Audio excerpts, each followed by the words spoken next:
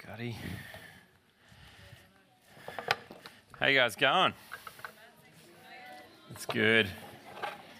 I've never seen Moana, so if you want to tell me what happens later, I'll be down with that, but not right now. Don't tell me now. Hey, a lot of you may not have met me, but my name's John. If you haven't met me, if you have, well, we've met, and it's good to be here together. We're going to look at that passage together. And you guys need to know that I've been praying for you today. I've been praying that you'd hear the things that God's word says in that passage, and that your lives will be changed, because I really want you to hear what this passage has to say tonight. I actually want to pray one more time, and so would you please join me? And we're going to pray to God. Let's pray. Father God, our minds are busy. We've been having a good time tonight, and there's all sorts of things flying around our heads right now. But God, we pray right now that you'd please clear our minds and make us ready to hear you speak. Father, help us to concentrate. Help us to understand. I pray you'd help us to understand how we can have forgiveness. Amen. All right, now in a group of people this size, and it's a good group of people, by the way, there's a huge crew of you here tonight, I reckon there's going to be people who are in a whole bunch of different places. Some of you, I reckon tonight, I reckon you might feel a little bit like you don't belong. At least you don't really belong in a church. And when you think of God, maybe the first thing that comes to your mind is guilt. You think of God, guilt. I feel bad. You know that God's there, and you know what he wants from you. You know he wants you to live a certain way, and you know you haven't done it. And so maybe when you think of church and all that kind of stuff, the first thing you think is just, I feel a little bit guilty. So you look at your life and you wonder, how could a God who sees everything, who even knows my thoughts, how could a God who sees everything, knows everything, ever have me back? How could that kind of a God want anything to do with me? How could someone like me come back to God? I reckon some of you might be asking that question. So it might be, if you think about your life, you've messed up. Maybe you've messed up with sex. And so you lost your virginity a while ago. And so you kind of go, you know what, figure it doesn't really matter what I do anymore. I've kind of stuffed it anyway, so I may as well keep going. I've already stuffed it. Maybe it's porn. You don't like it. You don't like that that's in your life, but that's where you're at, and you just can't seem to stop. And so you think, what would God really think of me? If he sees me for who I really am, what would God think of me? So maybe you're the person who's living the double life. You put on a good show when your parents are around, but it's a different story on a Saturday night. Maybe it's a different story on a Friday night. You can fool your friends, you can fool your family, you could fool your leaders here at youth, but you can't fool God. And the reason is because he sees everything. And so if you met God today, if you came face to face with God today, honestly, where would you stand with him if you met God today? How can someone like me come back to God? I reckon some of you are feeling that question tonight. But it could be that you're in a place where actually you can't relate to anything I just said. You hear all that and you go, that's not me at all. Because on the flip side, there's going to be people here tonight who reckon that they're pretty good, who think they're doing pretty good with God. And you figure that you and God are sweet. God's got no problem with you. You're not perfect, but you try pretty hard. You do pretty well. You go to youth each week. You don't swear. You don't drink. You don't have sex. You don't lie. You don't steal. And lots of people would say, hey, that person's a pretty good person. Now, whether you're in that first group or that second group tonight, all of us are in for a huge surprise when we look at this part of the Bible together. Because in this passage tonight, two people come to meet with God. They go to see God. They go to pray to God. One of them is a spiritual stuff-up, the worst of the worst. The other guy thinks that he's got it all together. But the story has a hectic twist in it, a crazy twist. And so tonight, as we look at this passage, we're going to see something huge about God. And we're going to see something huge about ourselves and how we can know that God. And it really is too good to miss. Seriously, it is too good to miss. It is the best news in the world.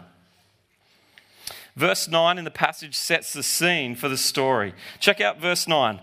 Jesus, it says there, to some who are confident of their own righteousness, that is their own goodness before God, and look down on everyone else, Jesus told this parable.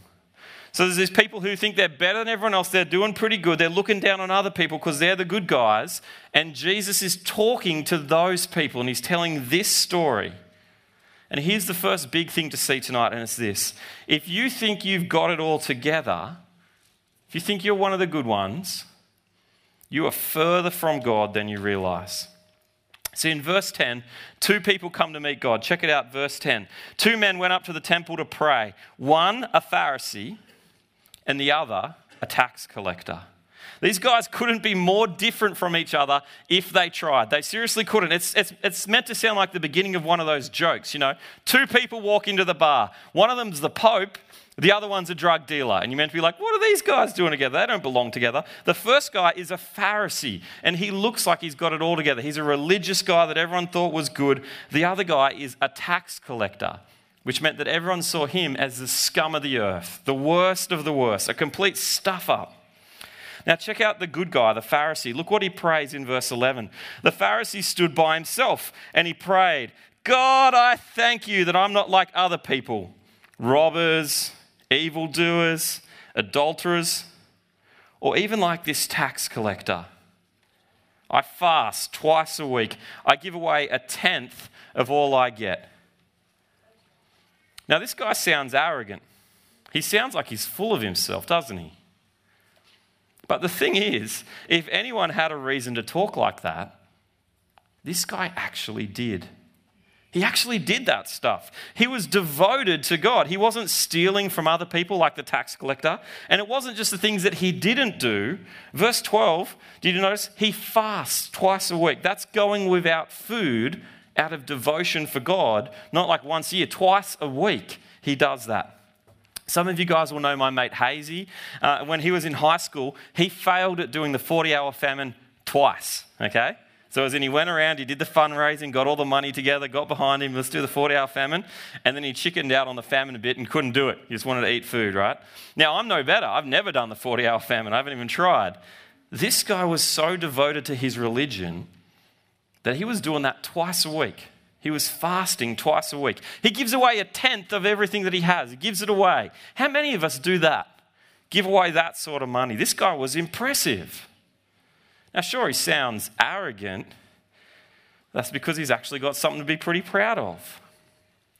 But here's the thing. Although this guy looked the part, although he looked pretty good, he was further from God than he realized. Now, that's a big claim, and we're going to come back to that later on. But before we do, I want us to see the other guy who comes to God to pray. And here's what we're going to see. If you're a spiritual stuff-up, you are closer to God than you realize. Look at verse 13. But the tax collector stood at a distance. He wouldn't even look up to heaven, but he beat his breast and he said, God, have mercy on me, a sinner. God, have mercy. Now, tax collectors were the worst dudes. They really were. They were complete grubs, right? They were bad dudes. They were hired by the Romans to collect money from their own people, but they were corrupt. And so not only were they working for the enemy and taking money for them, they were also stealing money from their mates to keep it for themselves. This guy's a complete dog, right? Imagine like a politician who like taxes people and gets heaps of money off Australia, except instead of spending on roads and hospitals or whatever, he's like, sweet, I got all my money. I'm going to build a big mansion and buy a bunch of drugs and stuff like that. This guy was the worst of the worst. But look at what he prays. He says, God, have mercy on me. I'm a sinner. Now, mercy is when you don't give someone the punishment they actually deserve. It's not giving someone what they deserve for what they've done. Now, this guy knows that he deserves God's judgment. He knows it. And so he asks God for mercy. But here's the incredible thing. Look at what Jesus says in verse 14. I tell you that this man, the sinner, the tax collector, rather than the other, went home justified before God. That means right with God. He went home right with God. For all those who exalt themselves will be humbled, and those who humble themselves will be exalted. Guys, that is huge. I've been praying all day that you would understand what that's saying there. The sinner, the spiritual stuff up, was the guy who went home right with God. You got to get this, though. You seriously got to get this, right? Listen up.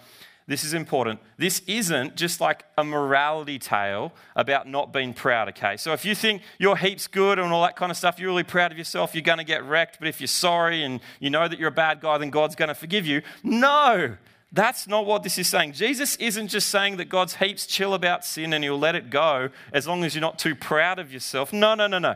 Jesus is teaching us here about God's mercy. That's what this is about. It's about mercy, his forgiveness for sinners who come to him. And that's forgiveness that is only possible because of Jesus. Like someone who jumps in front of a bullet to save someone else, Jesus throws himself between us and God's right anger at our sin. And he did that to save you. He did that on the cross when he took your place on the cross. He took the punishment that you deserved so that you don't have to. And because of the cross of Jesus, and only because of the cross of Jesus, can Jesus say right here, it was the tax collector who went home right with God. Only because of the cross of Jesus. Let me see if I can make this clear with a story, right? Years ago, I was on a date. I was on a date with the person who's now my wife, Lyndall, but we weren't married at the time, and I was trying to impress her. So we went to Avoca and went for a swim. But the problem was we both got caught in a rip, which didn't make me look too cool straight away. Now, I was a stronger swimmer than her, and I was like, I'm going to look good, we're going to get out of this, I'll save you, and all that kind of stuff. And so I thought we're going to be fine. But we're in this rip, we're getting sucked out to sea. Now, you guys tell me, I'm the better swimmer, you tell me, maybe you don't tell me, maybe think to yourself, who do you reckon was in more danger that day? Me, the guy who could swim good, or Lyndall, the one who wasn't very good at swimming? Oh, you guys are smart. Well, let me tell you how it played out, all right? We're swimming away, we're trying to get out of this rip, couldn't get anywhere. And eventually this surf lifesaver guy, I didn't even see him coming, kind of appears out of nowhere next to us, and he's like in the Speedos and he's swinging one of those floaty things. And he's like, are you guys okay? Are you in trouble? And at this point, I'm pretty embarrassed because I'm like, nah, man, I don't want to get rescued by a lifesaver. And I'm like, yeah, no, we're fine. We're cool. We're just swimming our way back into shore. We'll be right. And Lyndall's like, no, we're not fine at all. And the next thing, a jet ski pulls up. I've never been rescued by a surf lifesaver, right? This jet ski pulls up, and I'm just like so embarrassed at this point. I'm just like pretending to be chill. Lyndall just jumped straight on the jet ski. She was on in a flash. She's just on. And the lifesaver's like, do you want to get on and go into shore now? And I'm like, nah.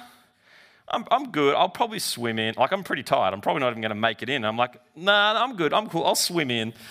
Now, ask you the question again. Who was in more trouble that day? Me. It wasn't Lyndall. It was me, the one who thought they were better than they actually are. Now, eventually, the lifesaver was like, dude, just get on the jet ski. And I was like, okay. And then I got on. And the only thing that was hurt was my pride. But it wasn't great. But you get the point. If you know you've messed up, if you're super clear that you're just a giant stuff up, well, good news, you're closer to God than you realize. But don't just stay where you are, because until you come back to God, you are still in massive danger. You will face God's anger at your sin on your own unless you do something about that. And so what you need to do is you need to put your hand up. You need to start waving for help. You need to say, I need you, God. I actually need a rescue. I need help. I need saving. That's what you got to do. And so here's the thing we've all got to get tonight. And this is big. Every single one of us needs forgiveness. Without exception, every single person here needs forgiveness. And so ask God for mercy in Jesus. Take this tax collector's prayer here and make it your own tonight. God, have mercy on me. I'm a sinner. When you do that, you take Jesus as your king, as your boss, and you start following him, and you ask God for forgiveness. And the good news is you can be forgiven. And it's seriously the best thing in the world. It's the best thing. It is too good to miss. You can be forgiven. That can be yours. You know that feeling when you hurt someone that you love? You know, you feel so bad and you wish it didn't happen, but you did it and you can't really take it back and you can't wipe away the past. That's like us and God. but it's so much more serious than a friend you've hurt. But forgiveness means all that can be wiped away. And so you don't need to feel the guilt anymore. You don't need to be afraid of God anymore. There's nothing coming between you and him. That's what forgiveness does. But you've got to come to him. You've got to actually come to God and ask him for forgiveness. But here's the thing. If you're the person here tonight that thinks that you're all sweet with God and you'll probably be right on your own, you need to hear a serious warning. Your pride will send you straight to hell.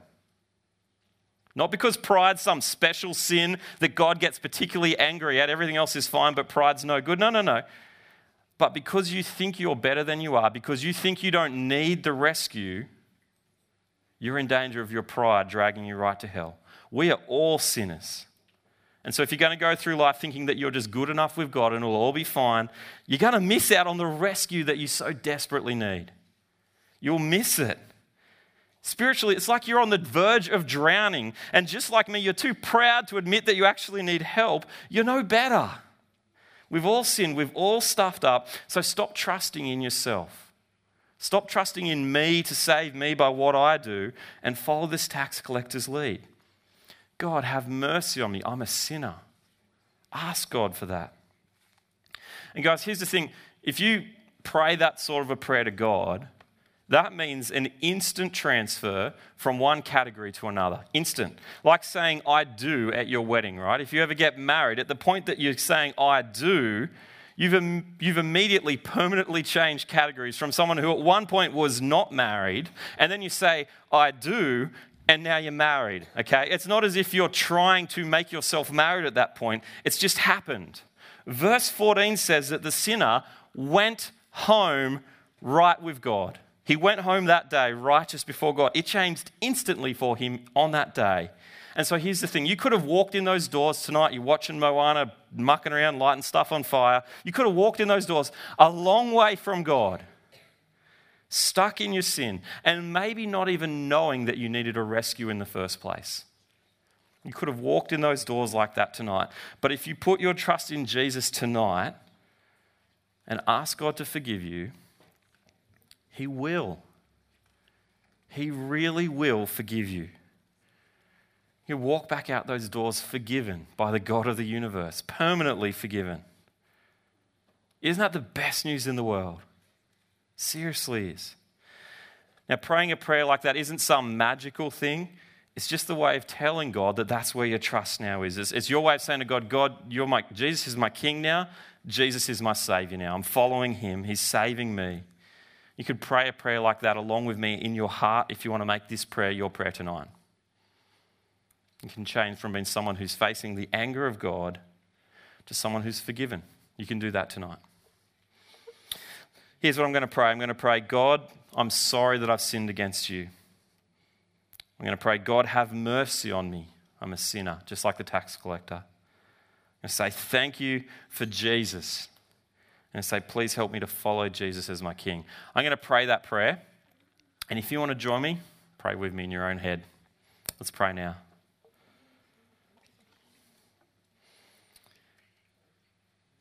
God,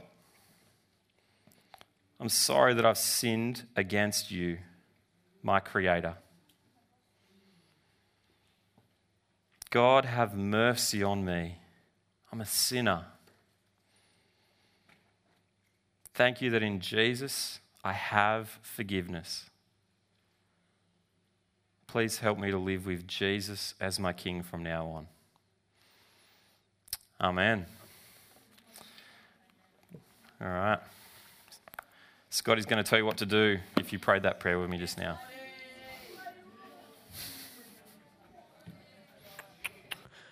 Yeah, wow. That's huge. I wonder if you've